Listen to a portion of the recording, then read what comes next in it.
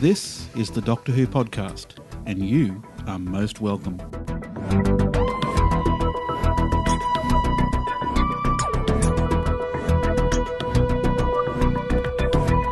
In this episode, we'll be talking.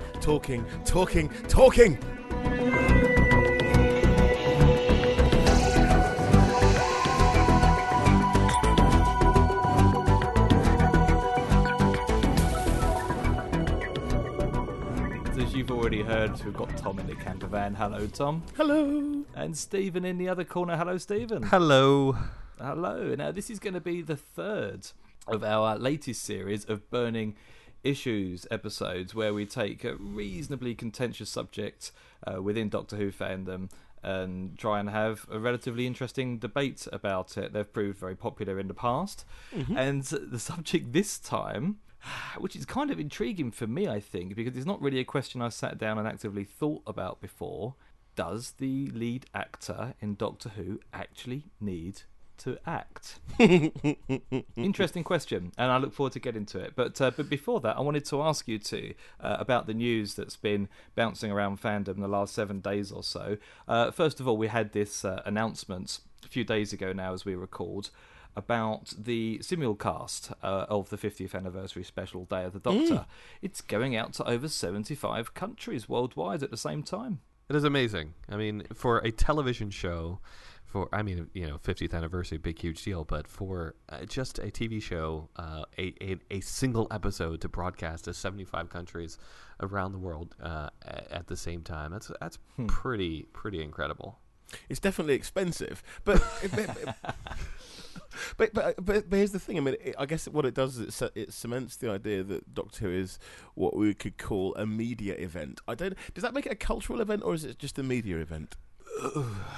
Depends what you mean by cultural. It's certainly an event. I'll give it that. I was about to say the same thing. Well, it's an event.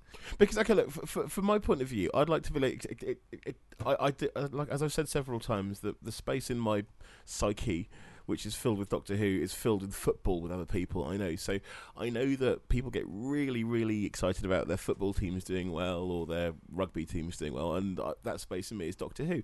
So I want to think that, yes, this is great, the world turns on to Doctor Who, and it's fantastic. I mean, literally, the world turns on to Doctor Who. But my pragmatic brain says, well, yeah, but it's a marketing triumph, but it's a media triumph. How much do people in Korea really care about Doctor Who?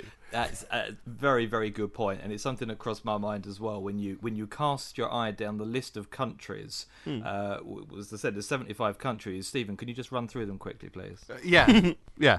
Argentina, Bolivia, Brazil, Chile, Colombia, Costa Rica, Dominican Republic, El Salvador, Ecuador, Guatemala, Honduras, Mexico, Nicaragua, Panama, Paraguay, Peru, Uruguay, Venezuela, Angola, Benin, Botswana, Burkina Faso, Burundi, Cameroon, Cape Verde Islands, Central African Republic, Chad, Congo, Cote d'Ivoire, Democratic Republic of the Congo, Djibouti, Equatorial Guinea, Eritrea, Ethiopia, Gabon, Gambia, Ghana, Guinea-Bissau, Kenya, Liberia, Madagascar, Malawi, Mali, Mauritania, Mauritius, Mozambique, Namibia, Niger, Nigeria, Rwanda, Sao Tome and Principe, Senegal, Seychelles, Sierra Leone, Somalia, South Africa, Sudan, South Sudan, Swaziland, Tanzania and Zanzibar, Togo, Uganda, Zambia, Zimbabwe, Hong Kong, Indonesia, Malaysia, Myanmar, Singapore, South Korea, Taiwan, Thailand, Philippines, Germany, Poland, Russia. Okay, thank you, Stephen. That was nice and clear. But yeah, so we got countries, as far away as Botswana. Like you say, Tom, how many people in Botswana would have heard of Doctor Who? And I don't know quite how the time Djibouti zones work out. Sorry? Djibouti, Mozambique, Yes. Swaziland. I mean, come on. Aren't those some of the countries where the missing episodes are hidden?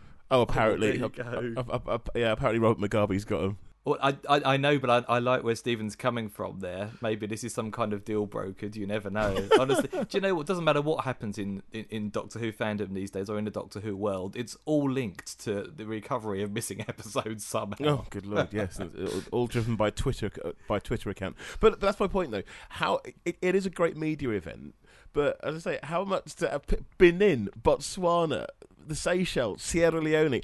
Okay, I want to believe that this is going to, that there'll be that the populations will stop and stare open-mouthed and wide-eyed at the screen as Matt Smith does his thing, but I'm not sure. But that said, look, that's my pragmatic brain talking. Doctor Who brain is like, oh yeah, that's fantastic. Tom, I want to ask you a question that, I'm honestly not quite certain how you'll respond to it, but I want to ask you anyway.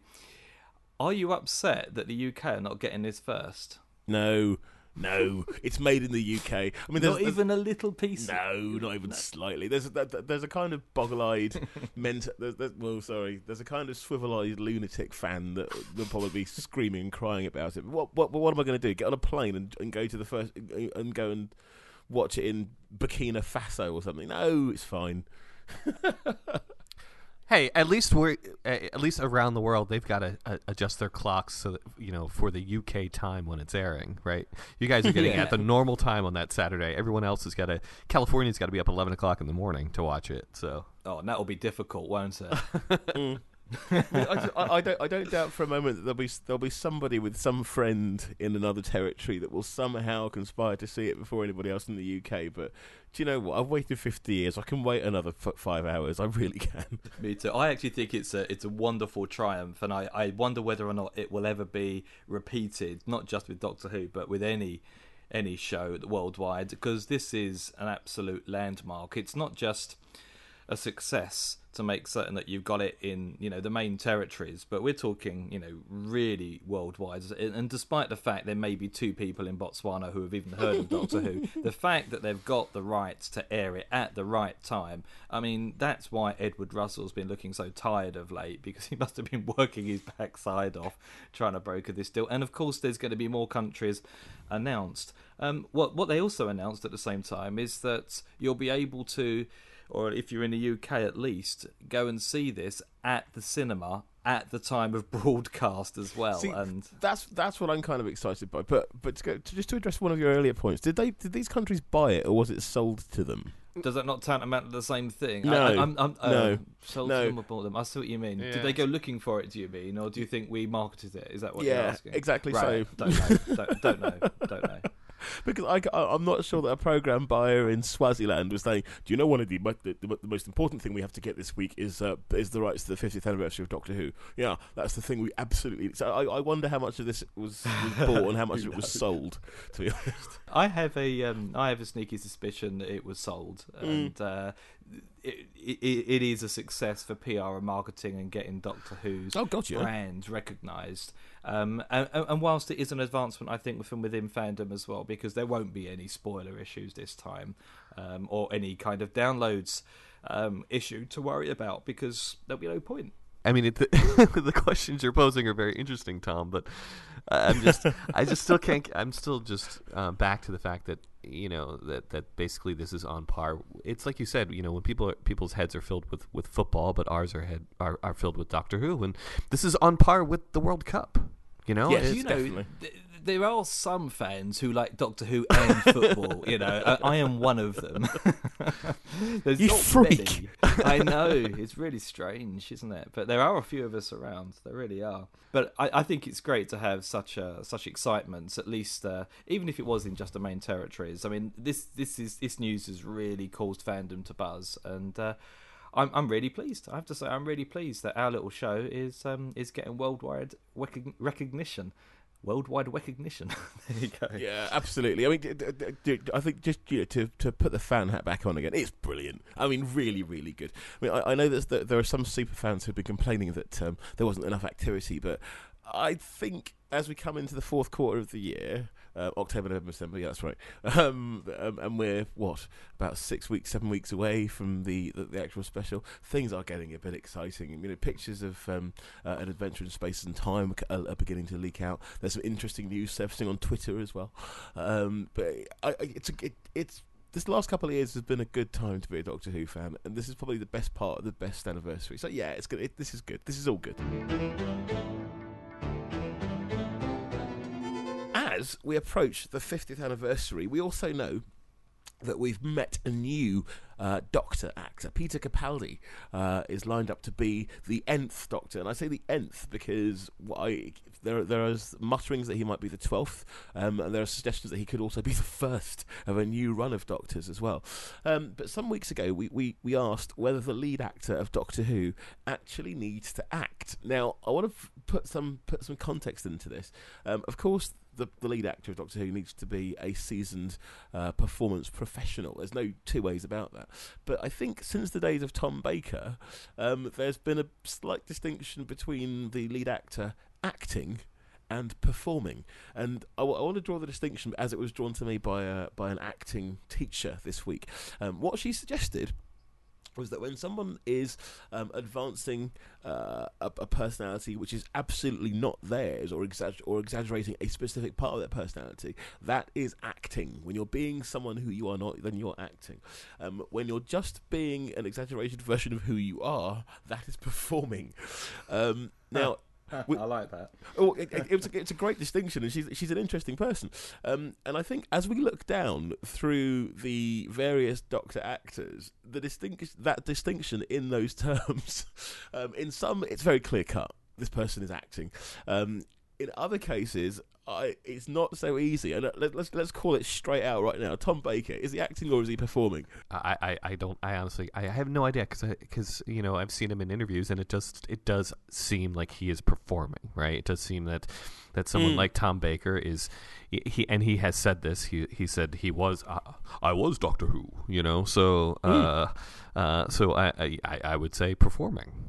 I think so too. Having said that, I also think certainly towards the end of his tenure, it was extremely difficult to pinpoint the watershed between Tom Baker and the Fourth Doctor, and I think he got confused as well. I think when you look at anyone who's in this acting profession for a long period of time, and you get to talk to them when they're being themselves, allegedly, it's actually quite revealing. Because they spend so much of their lives being other people, pretending to have different values or being in different situations, that when they're on their own, I think it can be difficult for them to know who they really are. And I think when you're involved in a show like Doctor Who, that A, is so incredibly successful, and B, is incredibly demanding on your time, when it suddenly stops, how do you go back to who you are? Is it just a natural ping back of a piece of elastic into your own personality? With Tom Baker,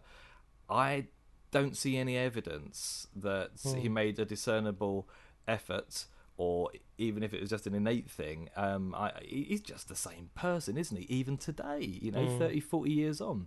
I think you're right. I mean, maybe the closest way that we can envisage this is the simple thing of saying, well, okay, look, we all have jobs. We all have things that we do during the day.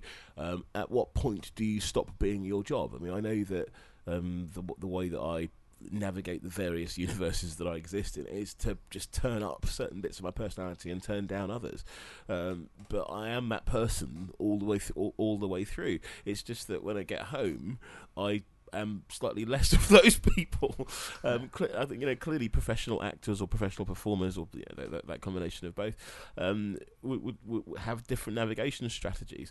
But what I would say is that someone like let's go from the top actually. Bill Hartnell. It seems that he spent an awful lot of time acting as hard men and nasty sergeant majors, but by all accounts, the Doctor, which from what I understand is his last major role, was more of a performance than acting. But then again, but then we get to Patrick Troughton, and that was definitely an acting role.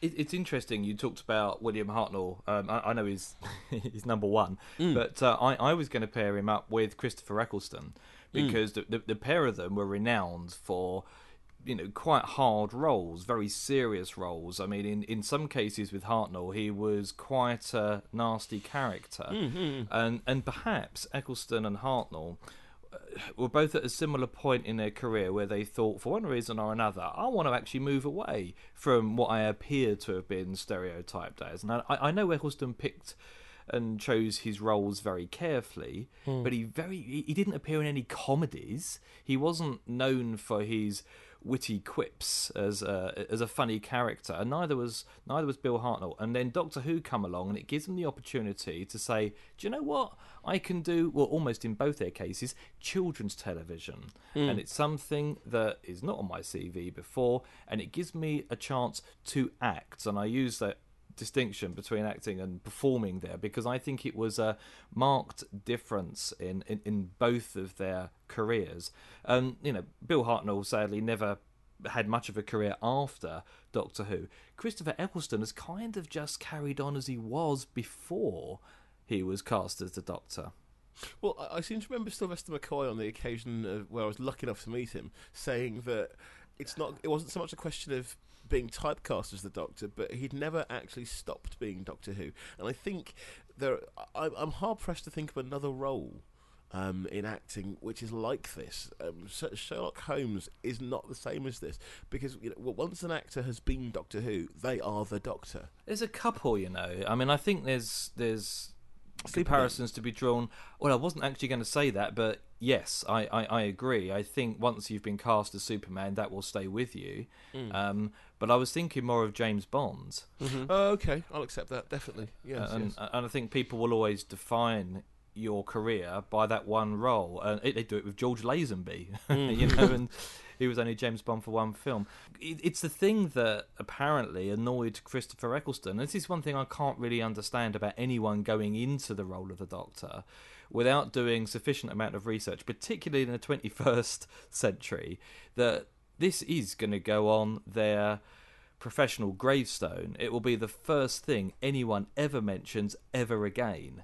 Former Doctor Who, yeah, former Doctor Who, and people will always want to ask questions about that. And if you really feel you can't handle it, or it's just going to annoy you, Don't then take the role. Yeah. why do it? Why do it? Yeah, And I therefore have got to a point in my fandom, if it's a continuity of that I'm following in my fandom, my affection for Christopher Eccleston has waned. I love his performance as the Ninth Doctor, but I do not understand his reticence to engage with any of fandom, or indeed even talk about the show. I can't help it. I just feel as though he's not doing something that wouldn't actually cost him very much, and fans are going to talk about him being a Doctor irrespective of what he says or does. Well, that's the thing. I've not seen that he's overly reticent about it. It seems that if he's asked about the show, he answers. If you press him about it, he'll give you a response. But what he won't do is he won't rest on his laurels. And I love his phrase that you can't bathe in the same river twice. And there is that piece of that piece of audio that leaked out from one of his acting classes, where he was very clear about his reasons for not wanting to stay in the show. But then again, there's still many things that we don't know, and I think it's a bit arrogant to assume that we do know everything. We don't.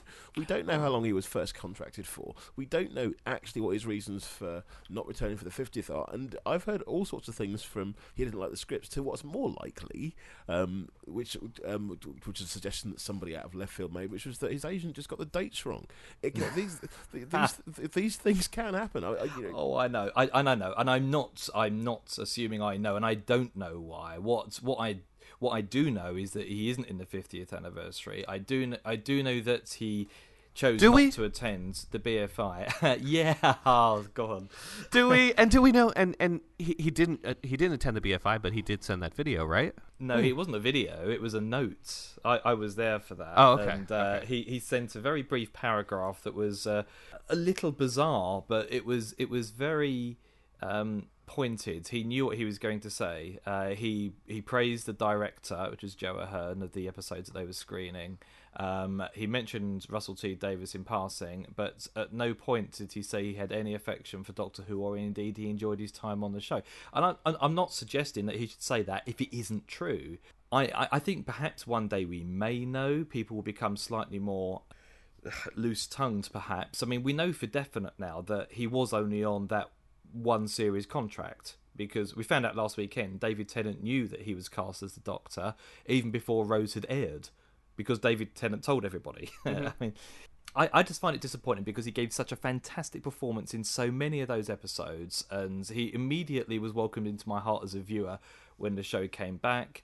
And I'm going off on a massive tangent, but either way, Eccleston, I think, is one person who you can undeniably say is an actor. He's from what I understand from stories on the show, he was a method actor, even with the role of the Doctor, pretty much. But even as he says, he didn't have to get when you're doing the Doctor, you don't have to get your Stanislavski out. There's not a huge amount there. You bring a lot to it, and what is interesting is to watch. Or to see the progression as writers work out how this person is going to perform the Doctor, or how this person is going to deliver the character, whether they're acting or performing, to see the script becoming more sympathetic to that particular lead. I mean, in every first season, and Genesis of the Daleks, I'm looking at you.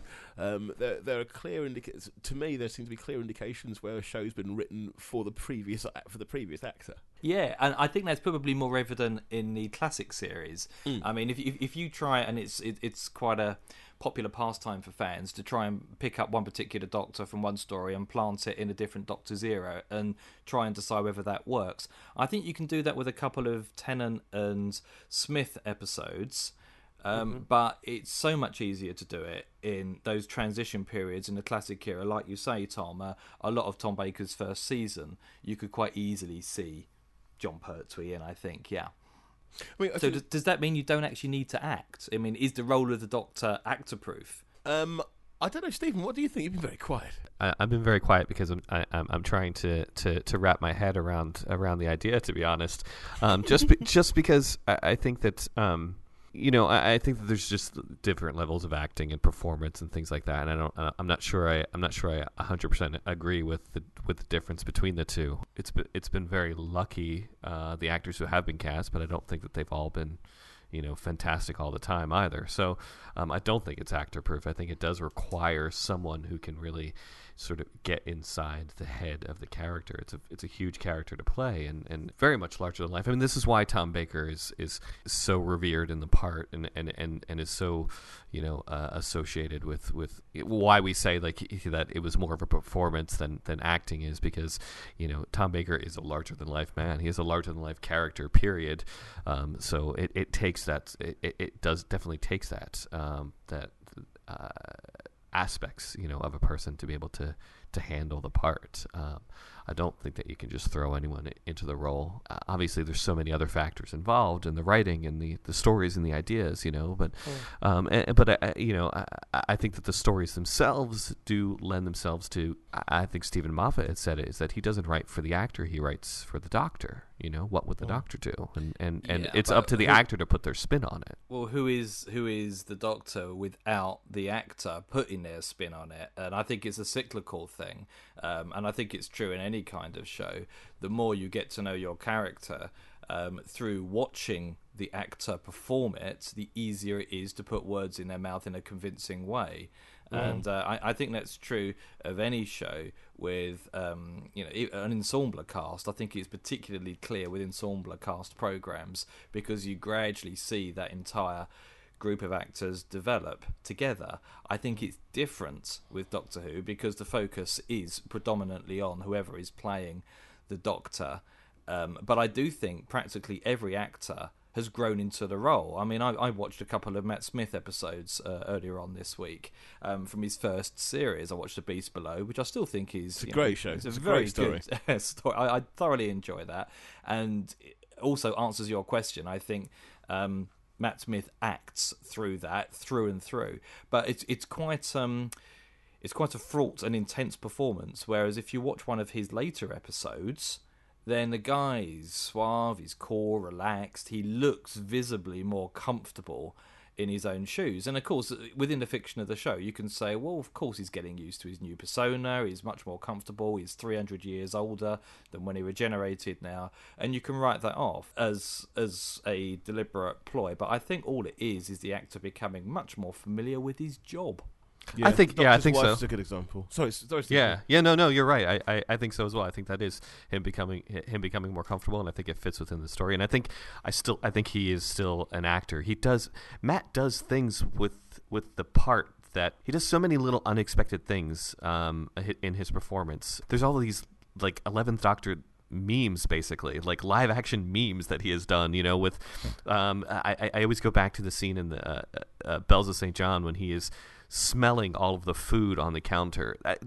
I can guarantee that is not direction. That is Matt stepping in and like, this is what I would do, and this is what the Doctor would do, and I'm going to do it and have fun with it. And all those there's just little things that he does and that make the character that he has done to make the character his, the character of the 11th Doctor his, I know where you're coming from, but I also think, if you look at the 11th Doctor's mannerisms, and I'm referring to the character there, sometimes the way he holds his fingers awkwardly, or he wriggles them up and down, do you know, when he's when he's talking, that is Matt Smith. That's not a performance. That's Matt Smith, because he does that in real life. You see him interviewed, and he's always fiddling, or he's moving his hands, or something. And I just wonder whether he's deciding, do you know what, that bit of me, that's now going to be a bit of the Doctor as well, and therefore you get a much more confident and fluid performance. Well, one of the things I notice is that when we think is just to drag this back to Tennant and maybe Capaldi, is that you've got and I'd include. Sylvester McCoy in this. Here are three Scotsmen, three Scottish actors. One of them, McCoy, chooses to play the Doctor with his very unusual accent. It is very Scottish, but it's quite unusual. Then we've got David Tennant, who chooses to play the Doctor in Mockney. I wonder what Capaldi will do, because there you've got the distinction between acting and performance. Tennant is acting. McCoy, I don't know. He's turning up bits of his personality, but I think that's a performance, to be honest. I agree, and I think he tones some of his personality down for the Doctor as well. Because Sylvester McCoy in real life is essentially an X-rated version of the Seventh Doctor. I'll go with that.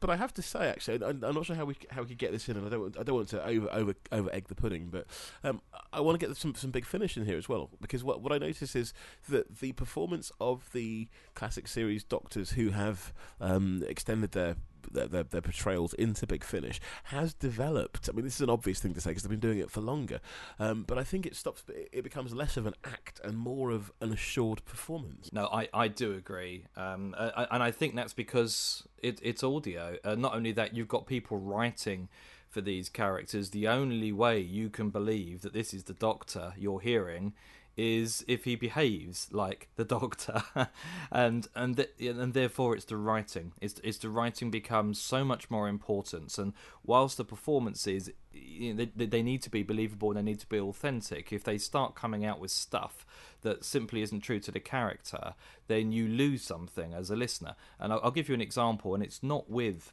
one of the lead actors, sadly. It's with Romana One. And there was some dialogue within a couple of recent plays where she said, "What the hell?" Now, that performance that Mary Tam gave, I think, was probably brilliant, right? The vast majority, I say probably, because I just believe it's Romana One. Right, yeah. Yeah, but the writer puts those words in her mouth that, for me, didn't fit the character. And so, although you've got a fantastic performance, you've got the writer having that much more impact on how you listen and how you receive it. I had that feeling with Lala Ward. I worry because she's quite a brilliant actress and she's a little bit scary. But there was some. I heard her in I think it was Gallifrey 3, and it must have been a long recording day because there was a bit where she stopped being Romana and became Lala Ward. Yeah, and it's evident where you where the actor stops and the character. Sorry, where the character stops and the actor starts in some of those. Katie Manning, for example. I know, but whether I watch her as Jo Grant in an episode or whether she's on a panel, she's performing all the time. That's not really Katie Manning. It simply can't be. She'd be exhausted most of the time, and nobody would actually engage in a conversation about having a cup of tea with her because it would be it'd be too complicated. So I think this is where you get real performances, but they are very natural performances because they're very believable. And Catherine Tate shares a lot of those qualities, I think, as an individual. Well, I've seen her on shows, Catherine Tate on interview shows. It's like, no, okay, you are definitely Catherine Tate there because I recognise your face, but I do not recognise this character, and this character is more. Has more edges than anything else I've seen you perform. But I have to say, I have a couple of actor friends, and some of them are just just performing all the time. And it's not so much. I have to be careful how I phrase this. It's not exhausting. It is a concern in some cases. Yeah. So you're being delicate, but I had a lot of theater friends, and I did a lot of theater back in the day. And yes, it's exhausting. There's a reason why they're called, drama students. Not because they do drama. Because they do drama, they live drama. How many of the lead actors do you feel do drama? The only one who I can really feel I could say that about justifiably is Tom Baker. I wouldn't want to upset any of them. They're all very powerful people and very charismatic. I noticed that. I mean, you've both met people like Senator McCoy and Colin Baker. These are very charismatic people. They do have gravity and presence. Notice I say gravity rather than gravitas in some cases. Yeah, it's interesting you mentioned Capaldi. You mentioned it before. He has said that he's going to play the Doctor in his Scottish accent. Mm-hmm.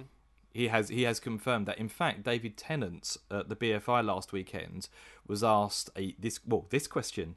He said, Mr. Tennant, how annoyed are you that Mr. Capaldi is going to play the Doctor in his natural Scottish accent? And David Tennant said, well, I just think it's lazy. So it was a lot of fun there. But interesting. I think they have, particularly today's Doctors, a lot of say in how they play the Doctor.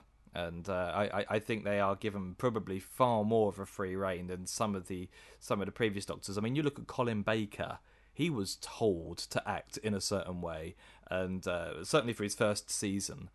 And you can say there is one particular actor who is hung by the production team's decision to make him inaccessible, irascible, basically not a very nice individual.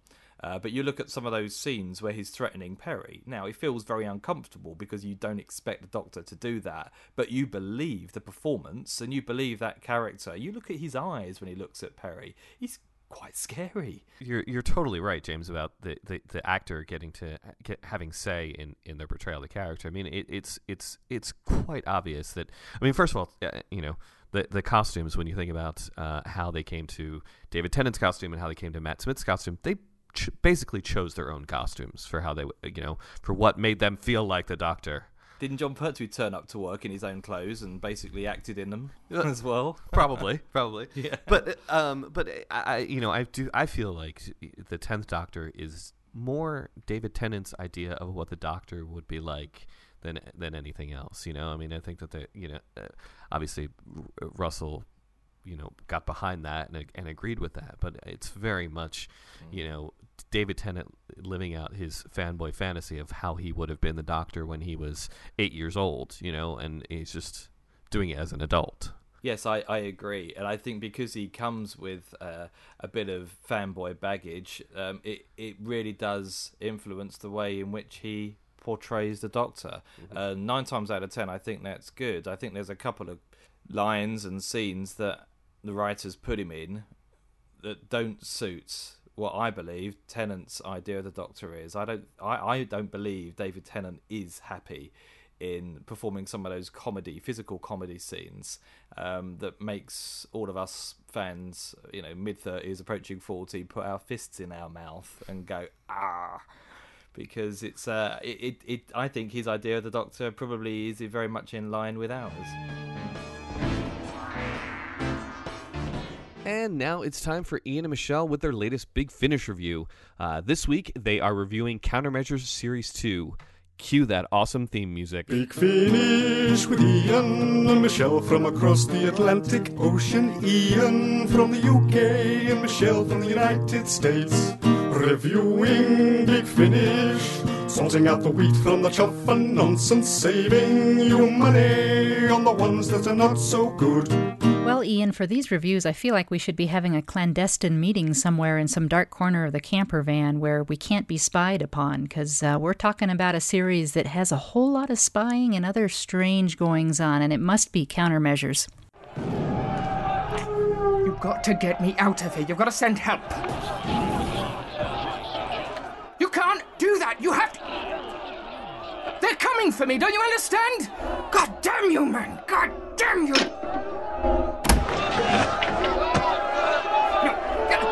Get off me! Somebody help me! Somebody help me!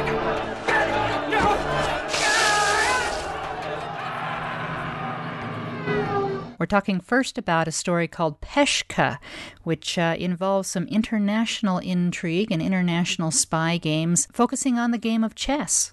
Yes, Peshka means pawn in Russian, and the backstory to this is of an international chess tournament, and also the whole Cold War East versus West dynamic that was going on in the 60s, and the potential defection of a Soviet specialist. Well, we get to see the team, all four of the team of countermeasures, working very closely together in this one because they fly over to Amsterdam and are essentially in the field, including Sir Toby Kinsella, who's often behind a desk. Yes, it was nice to see the whole team working as a single team. Very often they split them up into pairs. That happens with a lot of these audios, or indeed Doctor Who generally, where they try and split the main characters up and give them slightly different stories. And yes, there's a great dynamic within the team, and you really sort of see them playing off of one another. By this point, I'm beginning to get drawn in to these characters and who they are. And the funny thing is, in a way, they're becoming more cohesive in a team, and yet this particular story sets them against each other to a large degree, and that cohesiveness is threatened. And so the fact that I was beginning to be concerned about that shows that, yes, indeed, the series is pulling me in. Alison? What do you want? To talk.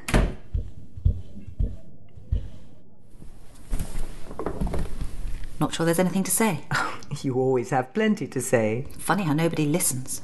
This isn't like you. How do you know what I'm like? We're friends. You don't know the meaning of the word. Now you're just being silly. Yes, silly old Alison. You wouldn't think I was a scientist in my own right. Of course you are. Then why do you still treat me like a lab assistant? I don't. The day you took over the team, I thought it would be different. No more fighting to be noticed. I honestly believed things would be better. And they're not? I expect to fight people like Toby. I never thought I'd have to fight you too. You're getting hysterical. You're worse than Sir Toby. At least he doesn't hide it. Oh, I can't talk to you when you're like this. Then get out! Go on, get out! I love the way the story turned the screw on the tension throughout until you ended up with really quite a shattering climax towards the end, from what was a relatively quiet start off. And I thought, as a dramatic piece from point A to point B, a really, really well told story. I really, really enjoyed this. Moving into the fourth story is Sins of the Father. And here again, we kind of get to drill down into some of the characters. Back when we did Fifth Citadel, we got to look a lot at Sir Toby Kinsella and begin to peel away some of the layers of him. He's become my favorite character, I think, of the team. Here again, we get to focus on Toby and some of the mysteries that he hides. Yes, it's a great character piece for Toby. It also calls back to one of the earlier stories in the series. You've got a dynamic between Toby and the rest of the team where he's clearly hiding things from them, and there's a tension between them. Overcame trained soldiers. And with no clear cause of death. I'm simply stating the facts as we understand them. Obviously, there are gaps in our knowledge. Obviously. Still, it's a starting point. How do we proceed? Proceed? My dear Professor Jensen, I think you misunderstand. This isn't a case for countermeasures. Sorry? This debriefing's a courtesy, a means of drawing a line under the whole affair. These deaths are tragic, but that's all. There are no loose ends, nothing requiring further investigation. You're joking. Emma Waverley was dangerous, yes, but able to wipe out an entire troop of armed soldiers? She never showed that level of strength before. Something happened to her. More than likely a development of her previous condition. With respect, you're looking for problems that aren't there. And with respect, I'm not sure you're qualified to make that judgment. Ouch. I actually struggle a little bit with that clip that we just heard, because the whole story hinges on him having told them that much and then telling them don't investigate. And throughout the story, it seems to validate the fact that he does not want them to investigate and does not want them to dig any deeper into the secret. And yet, why give them even that much? I don't see why there's a couple points in the story. That's one. There's another point where one of the characters comes in and he's burning papers, and she knocks on his door and he says, "Come in." And she comes in and sees him burning papers, which becomes important later on. I do like a warm fire when it's cold. It's not that cold. At my age, you feed it more.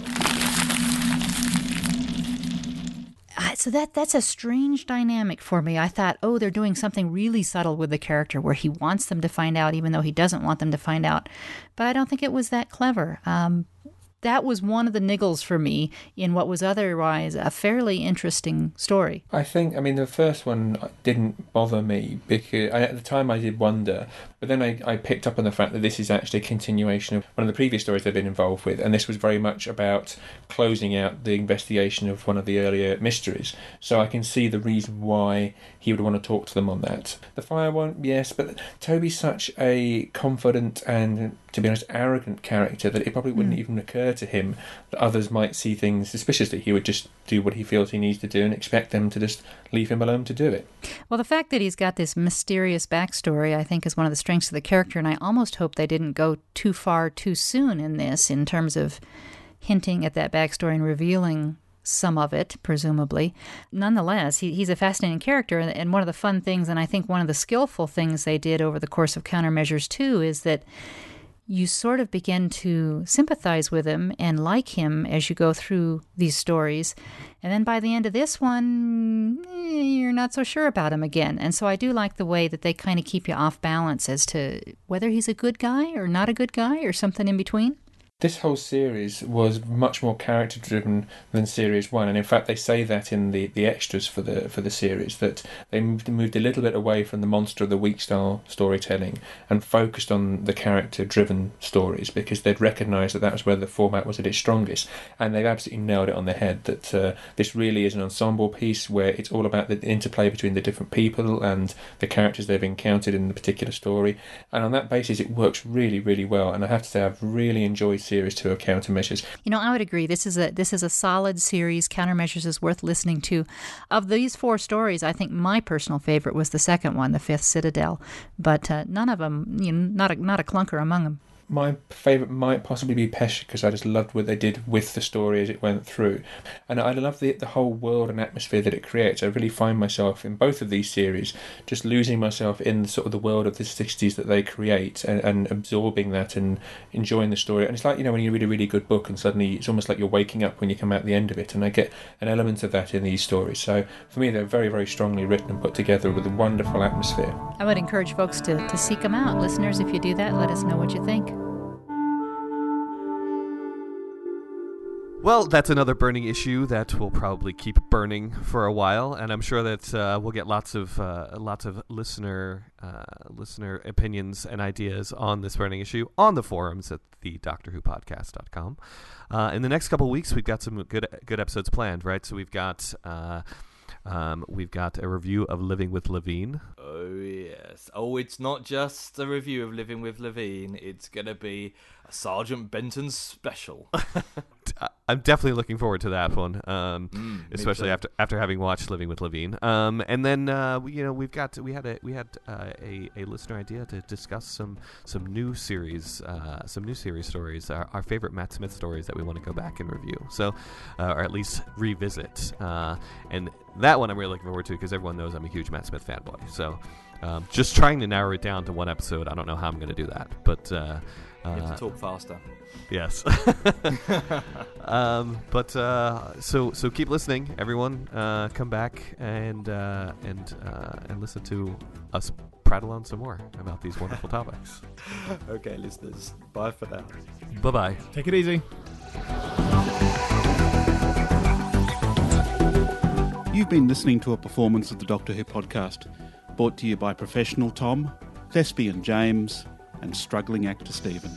You can find more episodes of the show at thedoctorwhopodcast.com, find us on Facebook, Twitter, or drop by the Doctor Who Podcast forums and wax lyrical. Thanks for listening. See you later.